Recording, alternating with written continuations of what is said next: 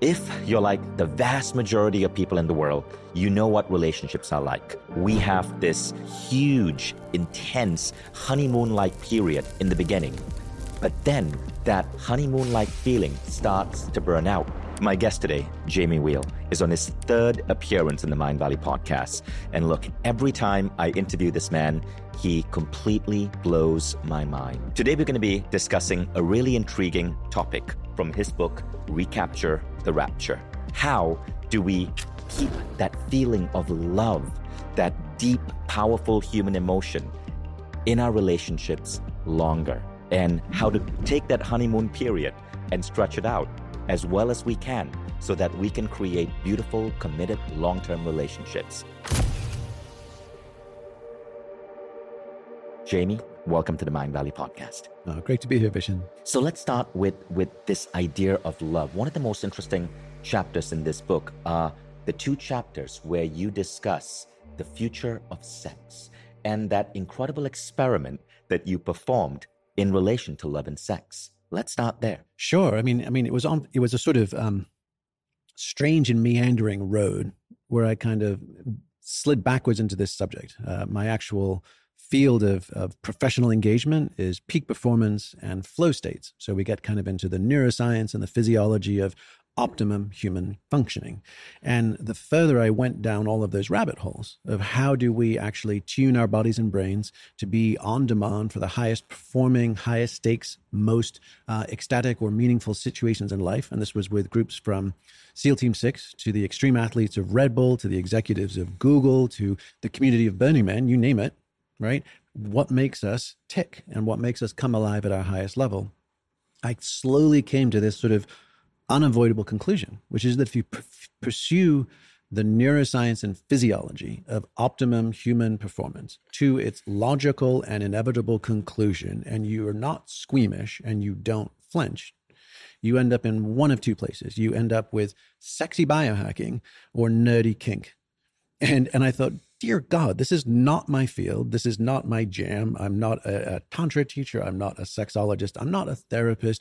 But the more I looked around, I was like, it feels like there's this giant missing chapter of the story of human sexuality and what we can do with it if we understand it and if we can then reclaim it and put it towards the highest purposes and passions of our existence. Firstly, sexy biohacking or nerdy kink. Yeah.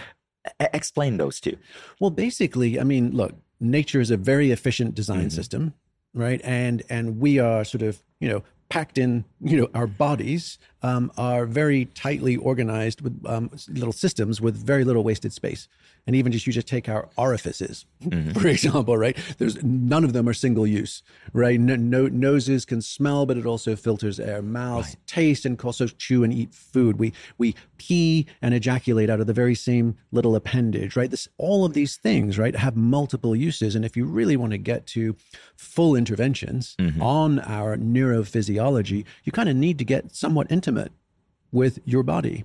And either you have a licensed practitioner or professional, which is vanishingly rare in our contemporary world, or you need a trusted buddy / practice partner. And so that's kind of how it all came together. And my first insights on this were, and of the potential for it, right, was John Lilly, the famous and controversial scientist who invented sensory deprivation tanks and did that sort of almost wacky, but also very cutting edge sanctioned research through the NIH with LSD and dolphins. And then that work got shut down. And then he went further into float tanks and ketamine usage and all of these things. Well, way back before all of that, 1953, he was on an NIH grant and he was studying with rhesus monkeys and putting wire sleeves into their brains. It was the first technology and the first time that had ever been done. And he came to the conclusion that our ecstatic and reward circuitry maps one-to-one in primates with our sexual arousal network.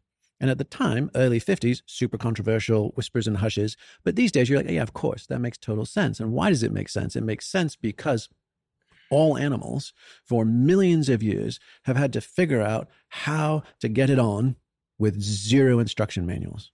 So you're like, man, evolution must have thrown the kitchen sink at incentives, rewards, right? And impulses and drives to get us to consistently perform that singular act. So that was kind of the first Scooby Snack clue. I was like, wait a sec, that our whole pleasure and reward system maps 1-to-1 with the sexual arousal network, because if any animal doesn't figure out how to procreate, we die. It dies. Straight simple. And then I was actually on a panel at the Battery Club in San Francisco with Rick Doblin, who's the founder of MAPS, the Multidisciplinary Association for Psychedelic Studies, and our mutual friend Jason Silva. And in between panel discussions, I was catching up with Rick, because I'm like, Rick, tell me the deal. You guys are in phase 3 clinical trials with MDMA and PTSD. How's it going? What are you learning? Spill the beans. And he said, well, you know, what's kind of interesting is that what we're finding is that, number one, memory, in this case, traumatic memories, are plastic. They're not just like fixed events that happened in the past. Our memories are constantly changeable, rewritable, and updatable. And that's a huge part of the work that happens when they put people who have been suffering from PTSD into the supersaturated state of safety, connection, love, even, that MDMA can chemically provide. And he said, you know what? And this is what stopped me in my tracks. He said, you know what? The closest analog that we have found to the high prolactin, high oxytocin, high vasopressin state is the post-orgasmic state. And I was like, wait a second, are you kidding me? You mean you guys have spent $100 million? You know, it's taken 30 years. You are pushing this incredibly through this Byzantine federal system of regulation and policy to get it. It's noble, heroic work. God bless you and thank you for doing it. But you mean all along we could have been getting to comparable trauma healing out of this exalted state known only to scientists as post-orgasmic? You're like, are you kidding me? So between those two, like that John Lilly's 1953 study and that conversation a few years ago, I was like, okay, there's a there. And I want to get under the hood and start studying exactly why that happens and what we can do about it and how we can use those tools and insights to hopefully open source that kind of healing and that kind of connecting and that kind of inspiration for everybody. Because, you know, right now, as it stands, if you don't get lucky enough to be able to get on a list for one of those trials, clinical trials, right, you're on the waiting list for when MDMA therapy is broadly available. And even then, it's not going to be cheap. And then you think, well, wait, every single human on this planet has a prefrontal cortex, spinal columns, and androgynous zones. And if we can teach them how to use them better, if we can give them permission and information to reclaim that part of themselves and flip the script from it being a source of so much pain, so much suffering, so much heartbreak, and so much trauma, and instead turn it to healing, inspiration, and connection, that would be a worthwhile project. So that all sounds amazing.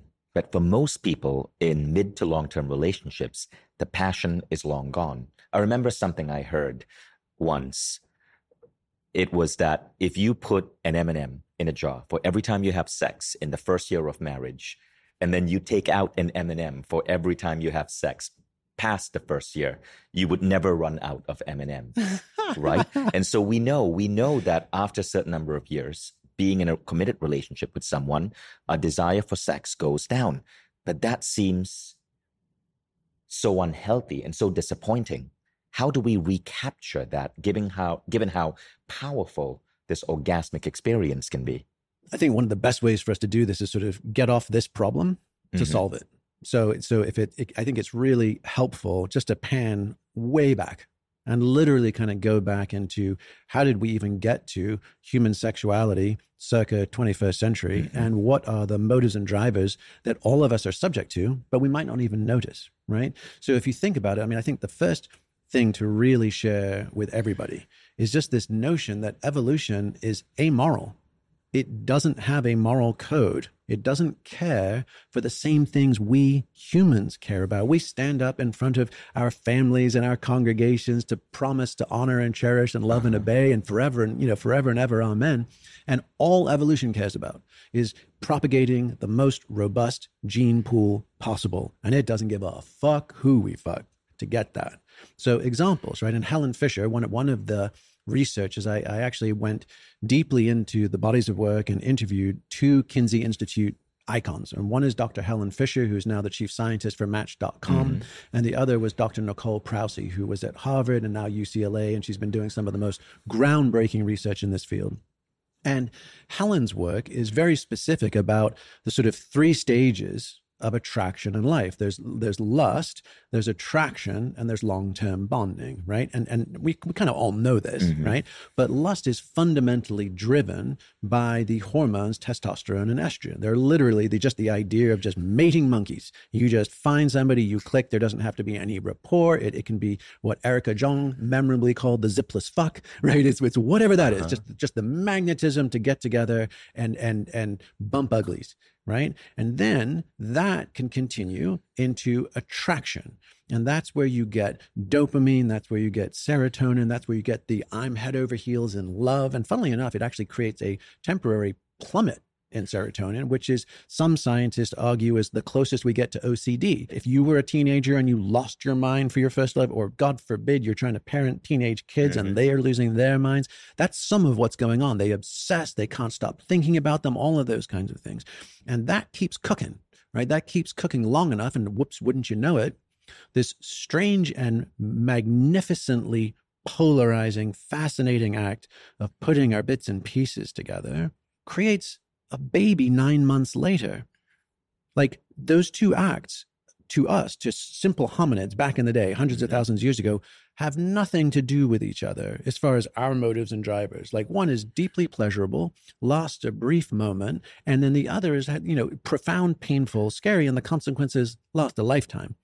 And that's kind of where evolution really does us dirty, right? Because after basically all that magic of passion, your M&M's idea, right? All of the M&M's stop about 3 years in, right? Because that's the time which is just long enough to conceive, gestate, deliver, and wean a small child. And then Mother Nature's like, hey, psst, want to have another crack at it? And then, right? So suddenly, and this is the 7-year itch, that famous Marilyn Monroe film, all of that stuff happens right on schedule. And this is right. And the 3-year mark. Well, 3 to 7 years in that space. And, something like 50% of divorces occur in households with children under the age of 3. And how many percent? 50% of divorces occur in households with children under the age of 3. Yeah, which makes sense, right? The sleeplessness, the lack of love and intimacy, the overwhelm, the financial pressures, all of it. And it's breaking families apart. And most of the time it's because we're out of M&Ms. We're out of love in the bank account. Right. And right around that same time, and this is just a couple of dirty tricks, right? One is that when, if you told a man, like, hey, there's going to be a time of the month where your woman is just had it with you. She is sick to death of the way you look, the way you talk, the way you smell, you name it. And you'd be like, oh, I think that's PMS, right? I think I heard about PMS. And you're like, nope, sorry, bud, it's not that week. It's the subsequent week of ovulation. And there's some fascinating research that shows that women, when they're in their time of peak fertility, right, actually have a tendency, or at least a possibility, this doesn't happen all the time, but it's been observed and measured, that they just get absolutely sick of their stable long-term partner. And they suddenly get the itch to scratch, right, of new, hot, novel sex, and typically with a high testosterone man. So in incel terminology, Reddit terminology, this would be going to find a Chad, right? The strong jaw, the high masculinity, all of those things. And then back to Mother Nature playing dirty tricks. If she climaxes, if she has an orgasm with that novel partner, ovulation and conception can slide 3 days in either direction from her normal cycle. So even if she got her yayas out, she went to her, she went to the bar, she did her thing, came back the next day like, okay, I'm ready to get back to my home and my relationship, the odds are unusually high that she's just conceived a love child with her dangerous baby daddy. Right? So you're like, because it's new sperm. Because new genetic material. That's what evolution wants. So this explains a really startling fact I read in the book, Why Beautiful People Have More Daughters. So it's a book on evolutionary biology. Nice. It said that in test of many populations, so they did a test in Germany, and they found that 5% of the German population has a father that is not the father they think. And that's 1 in 20 people. Yeah, absolutely. And then, you take the other example. So those are the drivers for women in midlife. The drivers for men are sort of the flip side, which is right around 40, as you probably well know, right? Men experience a decrease in testosterone production. They experience it as listlessness, lack of mental acuity, a change from lean muscle mass to kind of pooling around a sort of dad bod middle, right? And one of the yearnings, I mean, this is the classic midlife crisis format. I'm going to get an earring and a tribal tattoo and maybe a convertible Porsche, right? And I am now, and I feel for the first time in my life that it's a sort of slow slip to the grave from here. And I start seeking out new attention and mates. The classic cliche is getting the divorce and running off with the secretary or whatever it would be, right? That's the old, sort of 50s kind of model. And that is actually, and again, once again, for the male, orgasm with a new, younger mate is one of the highest spikers of testosterone. But when they do that, and then they also move through the lust, attraction, into pair bonding phase with their newer incompatible mate, they're like, wait a second, I'm not sure we're that compatible. Like I'm single malt scotch and you're a fireball shooter. Like I'm Nintendo and you're like Xbox. Like, wait a second, my friends aren't the same. My movie references we got nothing in common. Right? Meanwhile, they have, boom, blown up their prior relationship, created all of this conflict, and really, they could have completely saved all of that stuff by just going to their doctor and asking for a testosterone patch. Wow.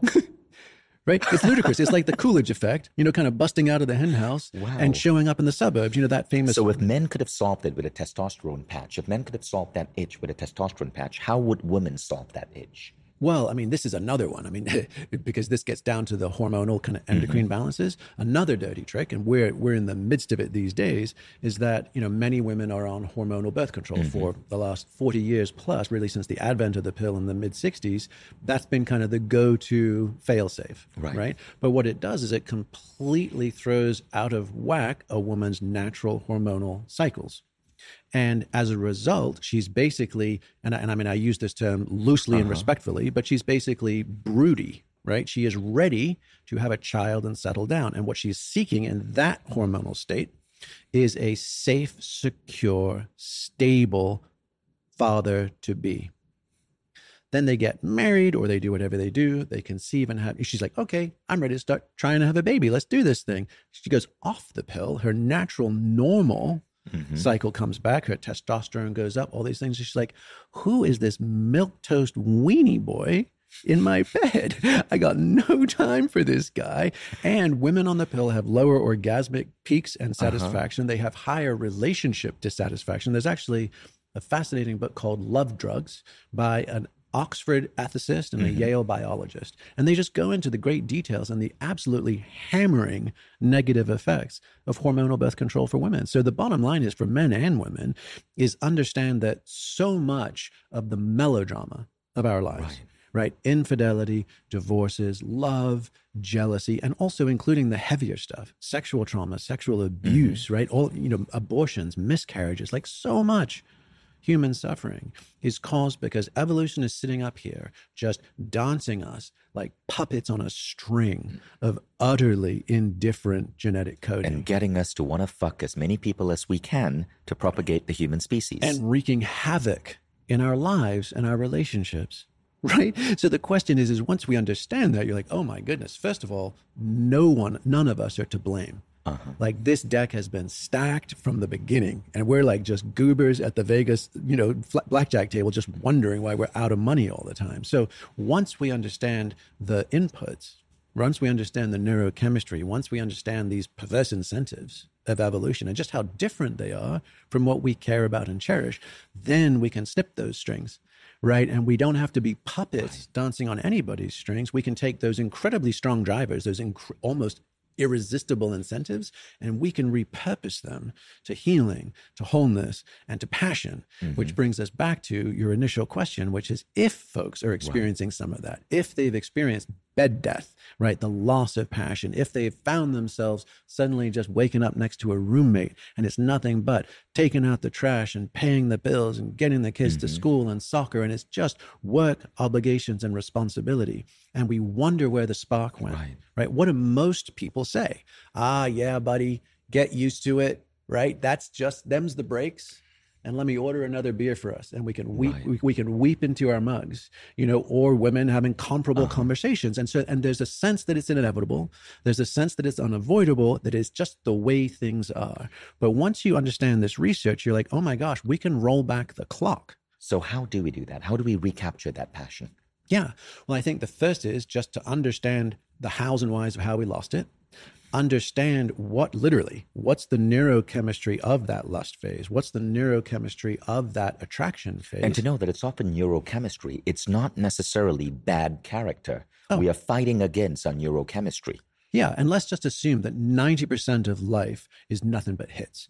It's nothing but duties, obligation, responsibilities, and setbacks. It's why so many of us lose that loving feeling, right? But 10%, we have the ability to literally make love. We can create and precipitate the neurochemical cascade, just like Rick Doblin was sharing about that PTSD, MDMA research. We can create that ourselves. And once you're in that neurochemical state, magically, you feel lust, you feel attraction, you feel novelty. You can't keep your hands off each other, and everything is fresh and shiny again. And you stop the practices and it goes away. And you start the practices again and it comes back. And okay, so this explains something I observed yesterday. So we're here at A-Fest, which is a Mind Valley festival. And yesterday on the dance floor, there was this adorable couple. They met at a Mind Valley event. They met at Mind Valley University. They came back to A-Fest, and they were probably in their 50s or 60s, but they were just in the dance floor, just making out with each other for hours, oblivious to everyone else. Everybody loved it. They thought that this couple, being together for 1 year and being so into each other was such a beautiful romantic sight to behold. But I remember having a conversation with some of my team members, and the girl next to me said, I wonder, what are they doing to maintain that level of passion and fire in their relationship? I'd like to ask you that question. Yeah. So there's several steps. And I think the first is just to give ourselves permission, because for most of us, right, sexuality is entrenched in culture, psychology, power games, right? Sex is either a reward for an awesome day. It's the exclamation point at the end of that sentence, right? Or it's a bargaining chip to attain or achieve other things that we want, whether that's time, attention, doing the dishes, earning more money, whatever it might be. It becomes sublimated into sexual politics and power games. So either exclamation point, yeehaw, or a bargaining chip for other things I want. And that is that sets us up for failure and misery. And that plays into evolution's hands, right? Because we're just going to play that, spin those roulette wheels, and we're never going to be satisfied. So I think the first step is to realize, I do yoga. I floss my teeth, I lift weights, I do whatever I do for my fitness, wellness practice. Step one is, what would it be like to cultivate a sexual fitness practice, just like every other aspect of my life? And so the relational conversation is, step one is commit to sexual fitness as ironclad practice, right? I don't wait until I'm super happy, ding, decide tonight's the night I floss my teeth. I don't wait till I just spring out of bed in an awesome morning. Like today I go to yoga. I go to yoga whether hell or high water, because I know in the long term it's better for me, right? So it's first just changing the bucket from bargaining chip or exclamation point into, hey, we bow onto this mat on a consistent basis because we believe the accrued long-term effects are something we value or even cherish in our life. So that's step one, right? Step two is work with whatever comes up, right? So if you're committed to the practice, right, and it's working, and we can talk about specific protocols and programs that came out of that study that we did. But once you commit to that, right, if it's working well, things will get worse after they get better. And there will be a point. In fact, there's an Australian Tantra teacher whose name is Barry Long. He's now dead. But he said something so jarring, I've never forgotten it. But he said, until you would rather eat a shit sandwich than fuck your partner, you haven't even started Tantra. So you're like, oh, okay. And that happens, right? Because basically what will happen as you start is at first you'll be super excited and thrilled because you're like, hey, we're like two electromagnetics. We're spinning up like copper wire, right? And the more they rotate, the more magnetic pull they have. And it's just practice based, right? And then suddenly, boom, that's passion, right? You're glued together again. You're like, yeehaw, this is amazing. We have cracked the code, secret of life, all that. And then invariably, it sort of boils down through the day-to-day stuff. You go from, I wonder if this is even possible. Can we rekindle our love and passion, to, oh yes, we can't miss. No, look, three pointers. Look, we are, boom. And then you just run into the rock, which is like 3 years ago, 5 years ago, 10 years ago, wherever the buried resentments, imbalances, traumas are in your relationship, you will run smack dab into them.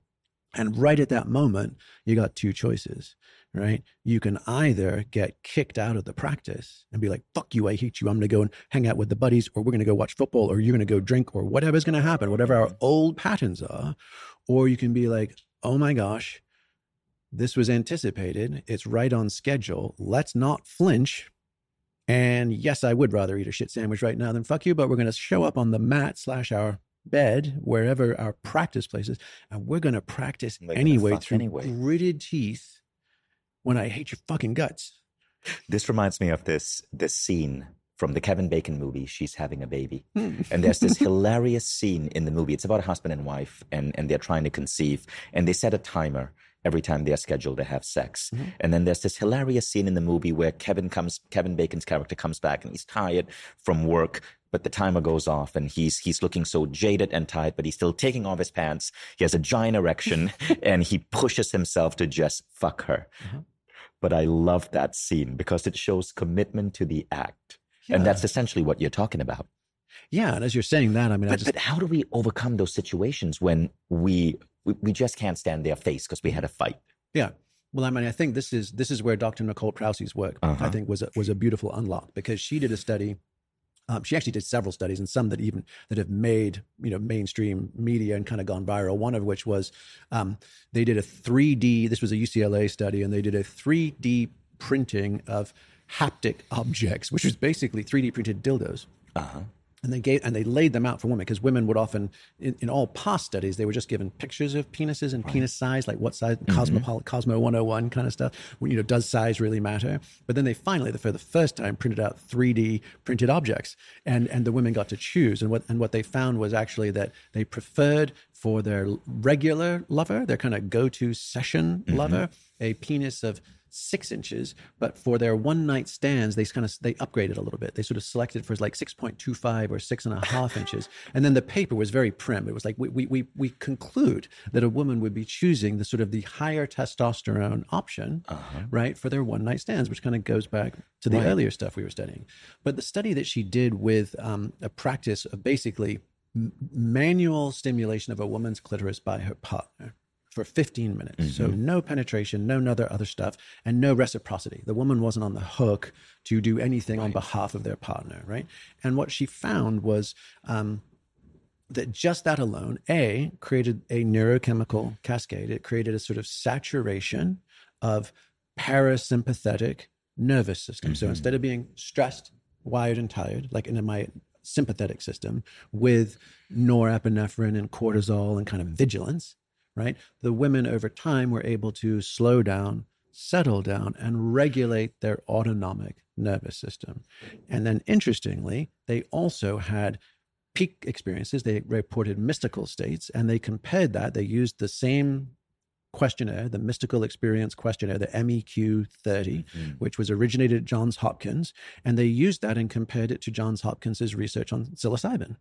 And they actually, the women, just from 15 minutes of digital stimulation of their clitoris, had 4 to 6% higher peak states than the maximum dosage of mushrooms in the Hopkins studies. Wow. So you're like, okay. 4 to 5%. Yeah.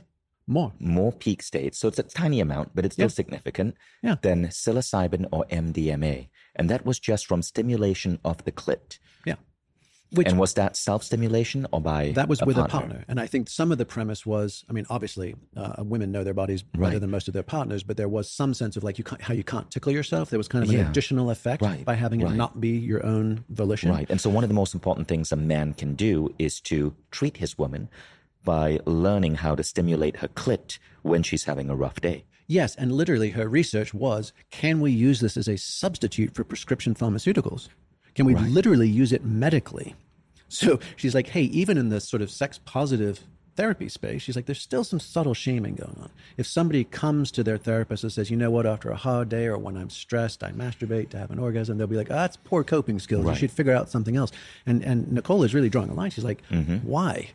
If this can alleviate physical pain, like I've got Crohn's disease or rheumatoid arthritis or recovering from an arthroscopic injury or whatever it might be, and it does, the endorphins and the anandamide can supersaturate, give me pain relief better than Advil, better than Motrin, why on earth wouldn't I use it? If I'm having anxiety or sleeplessness, why would I just get prescribed Klonopin or Ambien?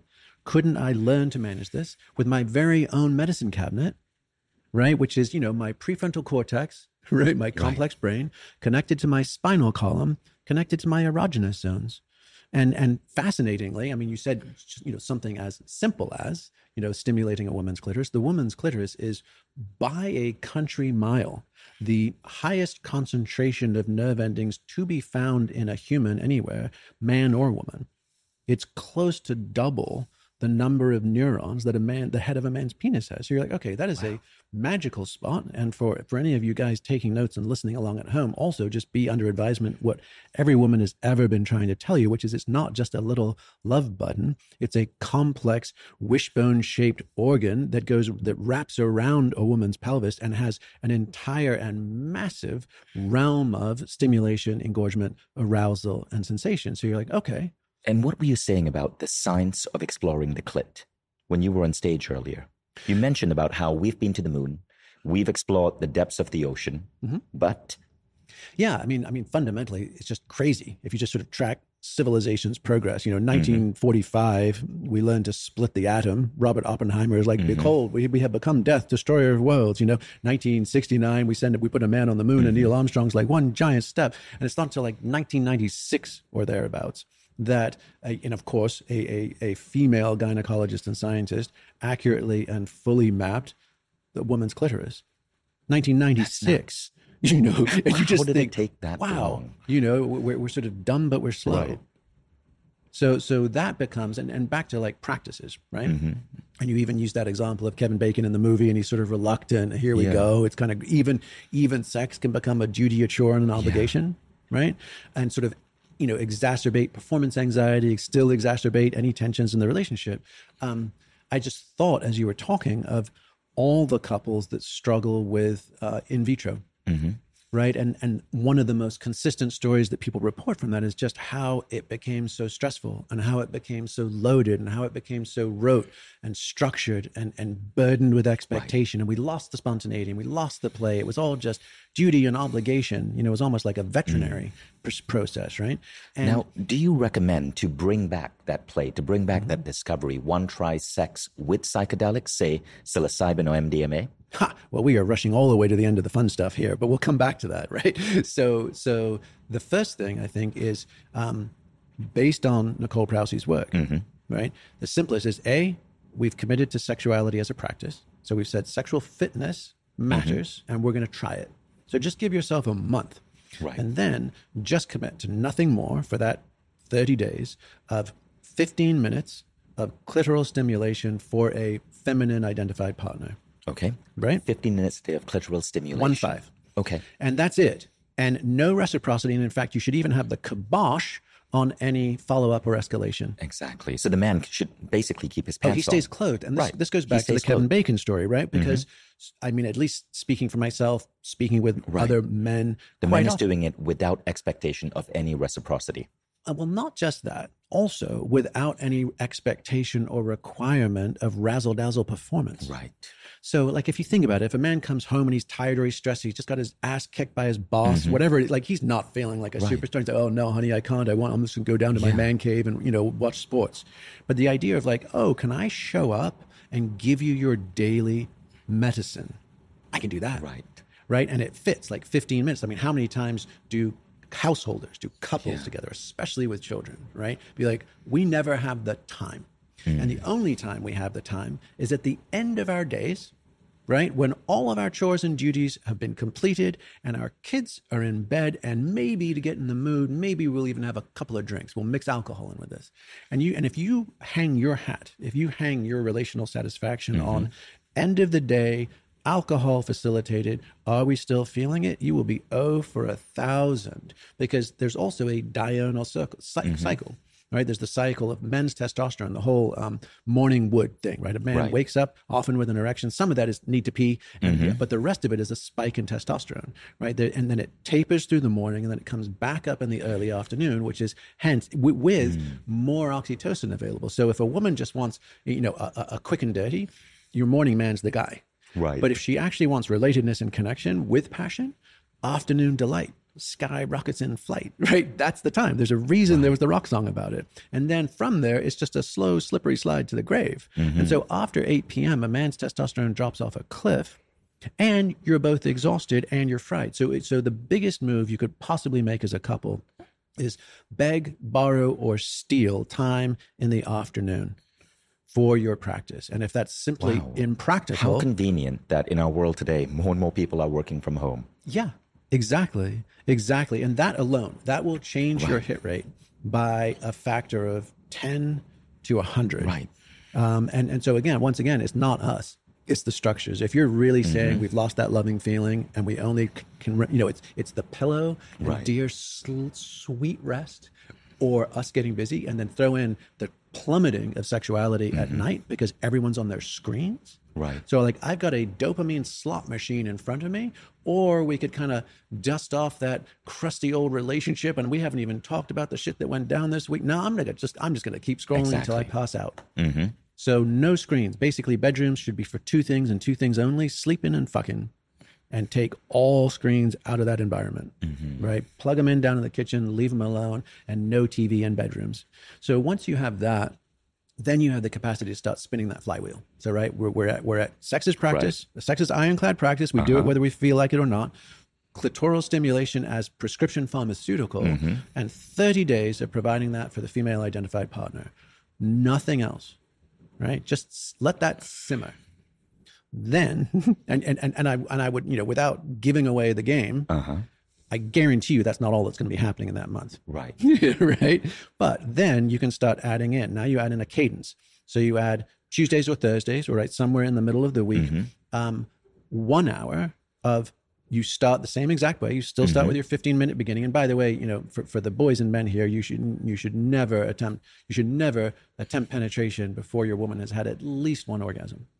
Because that whole clitoral system, which is as big as the male's business, just takes a while to prime and pump up, right? So if a woman is only meeting a guy when he's got a boner and is ready to put it somewhere, she's always going to end up disappointed. I see. The clocks, you got to synchronize the clocks, and you start, and the clocks are off by at least 15 to 20 minutes. So start with that. Then you can go into whatever your practice would be and enjoy it, right? Twice a week. And then we would highly encourage reclaiming some version of a secular Sabbath. So then that's an hour plus an hour, right? Your Tuesdays and Thursdays, and then carve out 2 hours or even 3 hours for what you might call sort of body church, right? Your secular Sabbath, your time together. And then you can really kick out the jams. Then you can engage in what that study that we conducted, right? That the participants described this as a sort of sexual yoga of becoming. And now you can really bust out all the bells and whistles, which doesn't have to be, what we think of as sexuality and erotic stuff. It's literally like body work. Like, how do I combine sexual arousal, right? All of that neurochemistry, all of that circuitry with Thai massage, right? With fascial massage, with theraguns, with loving and healing and touching each other. And how can we combine that in a way that ramps up the energy, increases the neurochemical cascade, and maximizes and optimizes the healing and release to be gained from it? Beautiful. Beautiful. So sex and MDMA, sex and psilocybin, is that something that you think might help spice up a couple's love life? Yeah. Well, so now let's pan back from that and take a look at the entire concept of making love. Right. How do we create the neurochemical priming, right, that renders peak states, deep connection, and trauma release most possible. So the first is back to what we were talking about earlier, right? What is the endocrine balance of the two partners? So if there's a male identified partner, what is his free testosterone and availability? For the woman, it will be what is her testosterone and availability, because that is also present in women and a key element in sex drive, but also her estrogen balance. And if she's been on the pill, remember, she's out of whack. If she is post her cycle and she's into a perimenopausal state or a menopausal state, there was all of that very inflammatory research about, estrogen therapy, estrogen replacement therapy causes cancer. So many women, that just kind of made the rounds, and an awful lot of women are under supplemented. So however you're going to balance it so that your hormonal profile of your sex hormones is optimized. Women can take DHEA, which is a precursor, which can become estrogen or testosterone. Men can too, and you just kind of need to watch what epigenetic expressions you have as to what it gets coded as in your body. But you can take precursors and primers. You can also supplement with nitric oxide, right? So nitric oxide, whether that's beet juice, any of the concentrates, is kind of a baby step. If you also go, because that increases blood flow and dilation. Right. So you have more engorgement, you have more blood flow, more sensation, right? More arousal. So you can do that as well. Also, actually, more neurochemical access to bliss. Herbert Benson at Harvard University called it the spirit molecule. And how do you get nitric oxide? So you can supplement it dietarily with beet juice, with beet concentrates. If you, in fact, most like GNCs, right? All of the weightlifters. And I believe L-arginine. Yes. Right? L-arginine would do that. So that's the kind of mild version. You can do it dietarily. Dietarily, you can do sesame seeds and pumpkin seeds and beet. Right. You can do it with supplements. That would be kind of the medium version. And then the spicy version would be literally tadalafil or Cialis or Viagra. Those are all interact with that pathway. And while many folks have rightly claimed that a woman's arousal pattern, because we actually know the Harvard gynecologist who was on that drug Addyi, which was supposed to be the female Viagra, and it got canned and panned, right? But he actually told us the whole backstory of the clinical trials and actually how close it actually was to being effective.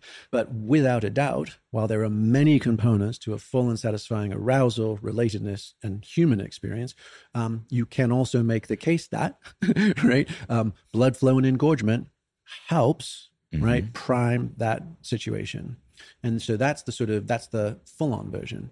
Then you can also go as far as, and I know Dave Asprey, I think, has mentioned this maybe even on your podcast or elsewhere, topical testosterone gels, even applied to a woman, right, can massively increase arousal and engorgement. You need to be very mindful of not over-indexing on these things. These are incredibly powerful drugs that we'll be putting back into our system, but you can absolutely prime yourself. And there's also a timing situation. So if you want to increase, when we said that on a day-to-day basis, right, on a diurnal cycle, last thing at night is your death knell.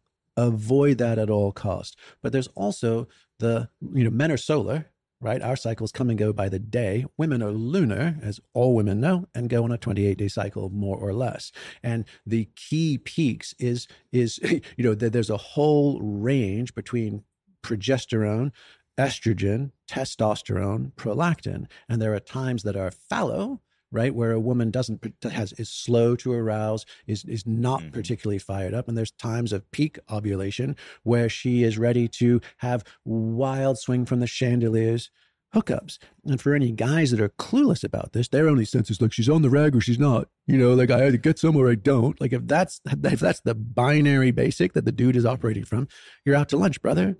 There's a 28-day cycle, and there is a week in there that is your absolute magic zone. So if you're ever bastard, like, what's up, honey? Like last weekend, I was rocking your world. Like, what's up now? You want me to slow down and like give you a massage? Like, come on, right? So like guys are just clueless. And if you're going to, again, back to like families, couples, householders, if you're going to plan what, in the UK, they call your dirty weekend, where you go away to a hotel, right, to make love and have privacy, you want to time it 100% for the weekend that overlaps with the woman's ovulatory week. And what's more, right, you can, and again, for folks playing along at home, you can play hotwire roulette. Go into hotwire, they don't tell you what the hotel is, select 4 or 5 stars, and then just ring the bell and see where you get. And one of the best hacks, because for many people, childcare is a rate limiter. It's really, really hard to figure it out, and definitely for overnights, right? And what you can do instead is play hotwire roulette on the week that your female identified partner is ovulating. So that's your maximum time. Prime with your testosterone, with your nitric oxide supplementation, with all of those elements. And then check in as early as you can check in and have amazing afternoon lovemaking in privacy. Go out to dinner after. Most of dating is like we go to dinner and then with full stomachs and booze on board, somebody hopes to get lucky. Don't do that. Go and, like fitness athletes, check in, have an amazing, magical afternoon, have an incredible dinner bathing in the afterglow, and be home by 10 or 11. And the ability to have a babysitter from 4 to 11 is infinitely higher. Brilliant idea. Right? I mean, I learned this the hard way at staying at my in-laws for Christmas holidays. And I was going out with my partner and we went to a movie and then went to sushi. And I'm like, all I want to do is be with you. What are we doing? Let's get out of here. And then still come home. So it was like a big, huge aha. Right. So that's a great hack. And now we get to the place of, okay, we've done our pre-priming, we've done our neurochemistry, we've got our schedules and timing. So then the question is, okay, what does the spicy look like? And this goes back to that book, Love Drugs, because they made a case. They're like, hey, if anybody thinks that combining drugs with sexuality is cheating or it's a shortcut or it's any of those kind of things, they're like, look, the bad news is we're already doing it. We use alcohol, we use hormonal birth control, and we use SSRIs. Constantly. In fact, find the person that is not under the influence of at least one of those during their sexual encounter. And they're like, every single one of them is terrible for us. I mean, SSRIs, the antidepressants like Prozac, right, are well known to basically, yes, they take you out of the bottom, but they also take off the top. And one of the most consistent side effects, in addition to potential weight gain, is utter tanking of your libido, right? So it's like, we're already doing chemsex, we're just doing it badly. So the questions is what is healthy, productive, responsible chemical supplementation and priming for optimized sexuality, right? So we've covered a few of them, and now you're nudging into what about in pathogens like MDMA? What about psychedelics like psilocybin or LSD? Sasha Shulgin, who is the famous renegade chemist who basically cracked the code on all designer drugs, and he was the first one, along with his wife Anne, who was also a psychotherapist and made use of MDMA for those situations. He has an entire logbook, which they published. They published against the DA's advice. They're just like, we want those recipes to be out there for humanity. And every single one of their notes, they would have erotic, and they'd give it a score. Right. So they literally, what was it like to make love under the influence of that compound? And they had a magical love life. They were honestly probably some of the sort of psychedelic Tantra pioneers. And Sasha and Anne's hands down favorite was 2CB, which is in the sort of mescaline family. But for them, they found that was kind of the combination of kind of magical plus arousing plus manageable or steerable. Right. And MDMA, which is often, its street name these days is ecstasy. That was kind of a rebrand when it made it into gay culture in Dallas and the sort of in the club scene when it was still legal in the 80s. Prior to that, when Sasha and Anne were using it largely in the Bay Area for psychotherapeutics, it was called empathy, and even Adam, because it was sort of brought you back to your primal being.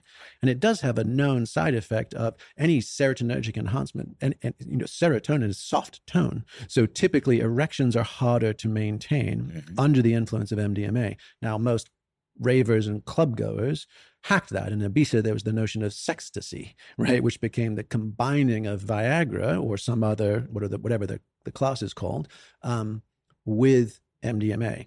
Giant warning on that one, because you're doing two different things to your nervous system, and you can end up passing out. You can end up either with accelerated heart rate, and it's so. Don't try that at home, kids. Like, know that when you're combining things and you're also combining it with intense arousal, those things can be dangerous. So consult your curious, courageous, connected functional medicine doctor, right, before trying any of that at home. And another caveat or caution is, that way lies, both ecstasy and enlightenment, and madness and ruin. So if you're going to be in those kind of states and places with the supplementation of entheogens, right, you may well find yourself moving through deep and profound traumas of your own, biographical trauma, like this is my life, maybe even this is in our relationship, you will then potentially find yourself coming up to the level of archetypal traumas where you're like, oh my gosh, I'm feeling something for all women, not just me. I am now in that kind of numinous space, and I'm now managing stuff that's coming through me. It could be epigenetic and ancestral. It could be archetypal and just out there in the noosphere. Who knows, right? There's, I mean, TBD on how we nail that down. It's very novel territory that I don't think has been documented especially well. And then you might even get all the way up into transpersonal realms where you're like, whoa, we're not even humans anymore, right? And what is happening here? And then you can find yourself straight outside of time in what, in the Greek tradition would have been called kairos. So you kind of slip out of chronos. And again, there's a very straight neurophysiological profile to this. And it tends to correlate with brainstem reset, right? Which shows up as very low neuroelectric activity. So it's almost like that movie Flatliners, where those med school students paddle each other and knock each other out and they died and then bring them back. And in between, they're in magical realms. Of course, it always goes horror because like, you shouldn't play with that stuff, right? That's the moral. But the reality is we can flatline ourselves nearabouts into delta wave activity. And you and I have talked about delta waves before. It is a bafflingly bizarre, potent, and interesting domain. And you can get there via prolonged edging and stimulation of the nervous system and the arousal networks. And back to Nicole Prousey, I told you she had while on MDMA, with or without chemical supplementation, but the with just ramps it up more. I see. Now, what about psilocybin? Yeah, I mean, psilocybin, it depends how it lives in your body. For some people, they end up with kind of like stomach distress and bloating or body load or fatigue. So if it agrees with you and or specific strains agree with you and you're into sort of threshold dosing, right? I think that would be something that would be possible. LSD obviously has a very long half-life, so you're in for a ride, but it's cleaner in the sense of it's less of a body load. So you can play with those. You can also play with, and this is not advice. This is simply a description of what's possible.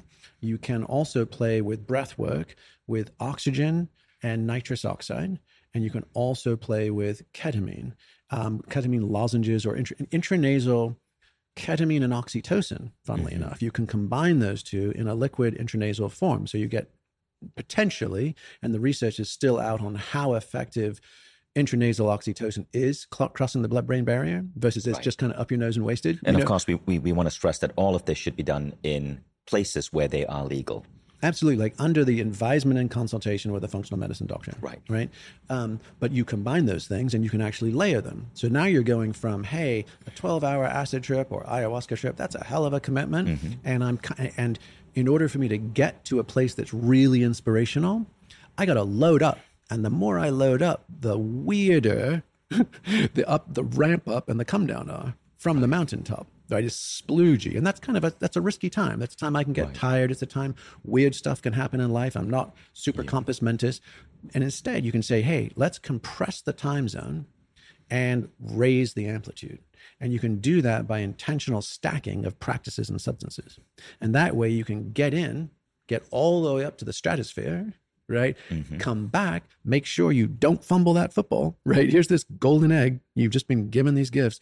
Don't forget it as you slip out of Delta and as you come back into waking consciousness, and then cherish it, integrate it. That's amazing, Jamie. Let's wrap up as we come to the closing of this podcast. Yeah, I mean, I think the simplest is just to realize that if you were experiencing bed death, or you're even concerned about maybe ending up there yourself in your relationship, you've seen friends, you've seen family do it, and then it's kind of a slow slip to the grave or the divorce court. The simplest answer is to realize it's not you. It's not personal. This is structural. And this goes back to Helen Fisher's work and that kind of progression of evolution, making us glue together like magnets and stay together just long enough to have a kid, and then kind of pushes us apart.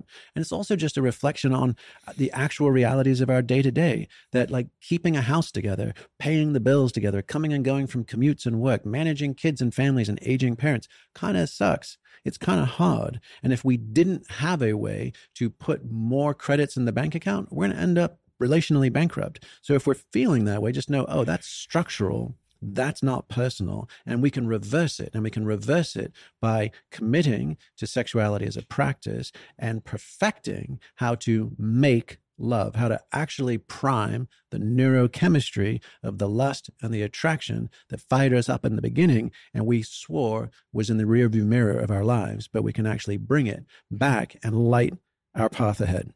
Jamie, that was a beautiful, beautiful, beautiful journey that you just took us on.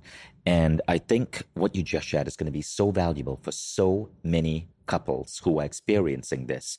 So, quick recap. The first thing you mentioned is that we need to be aware that evolution is going to screw us over.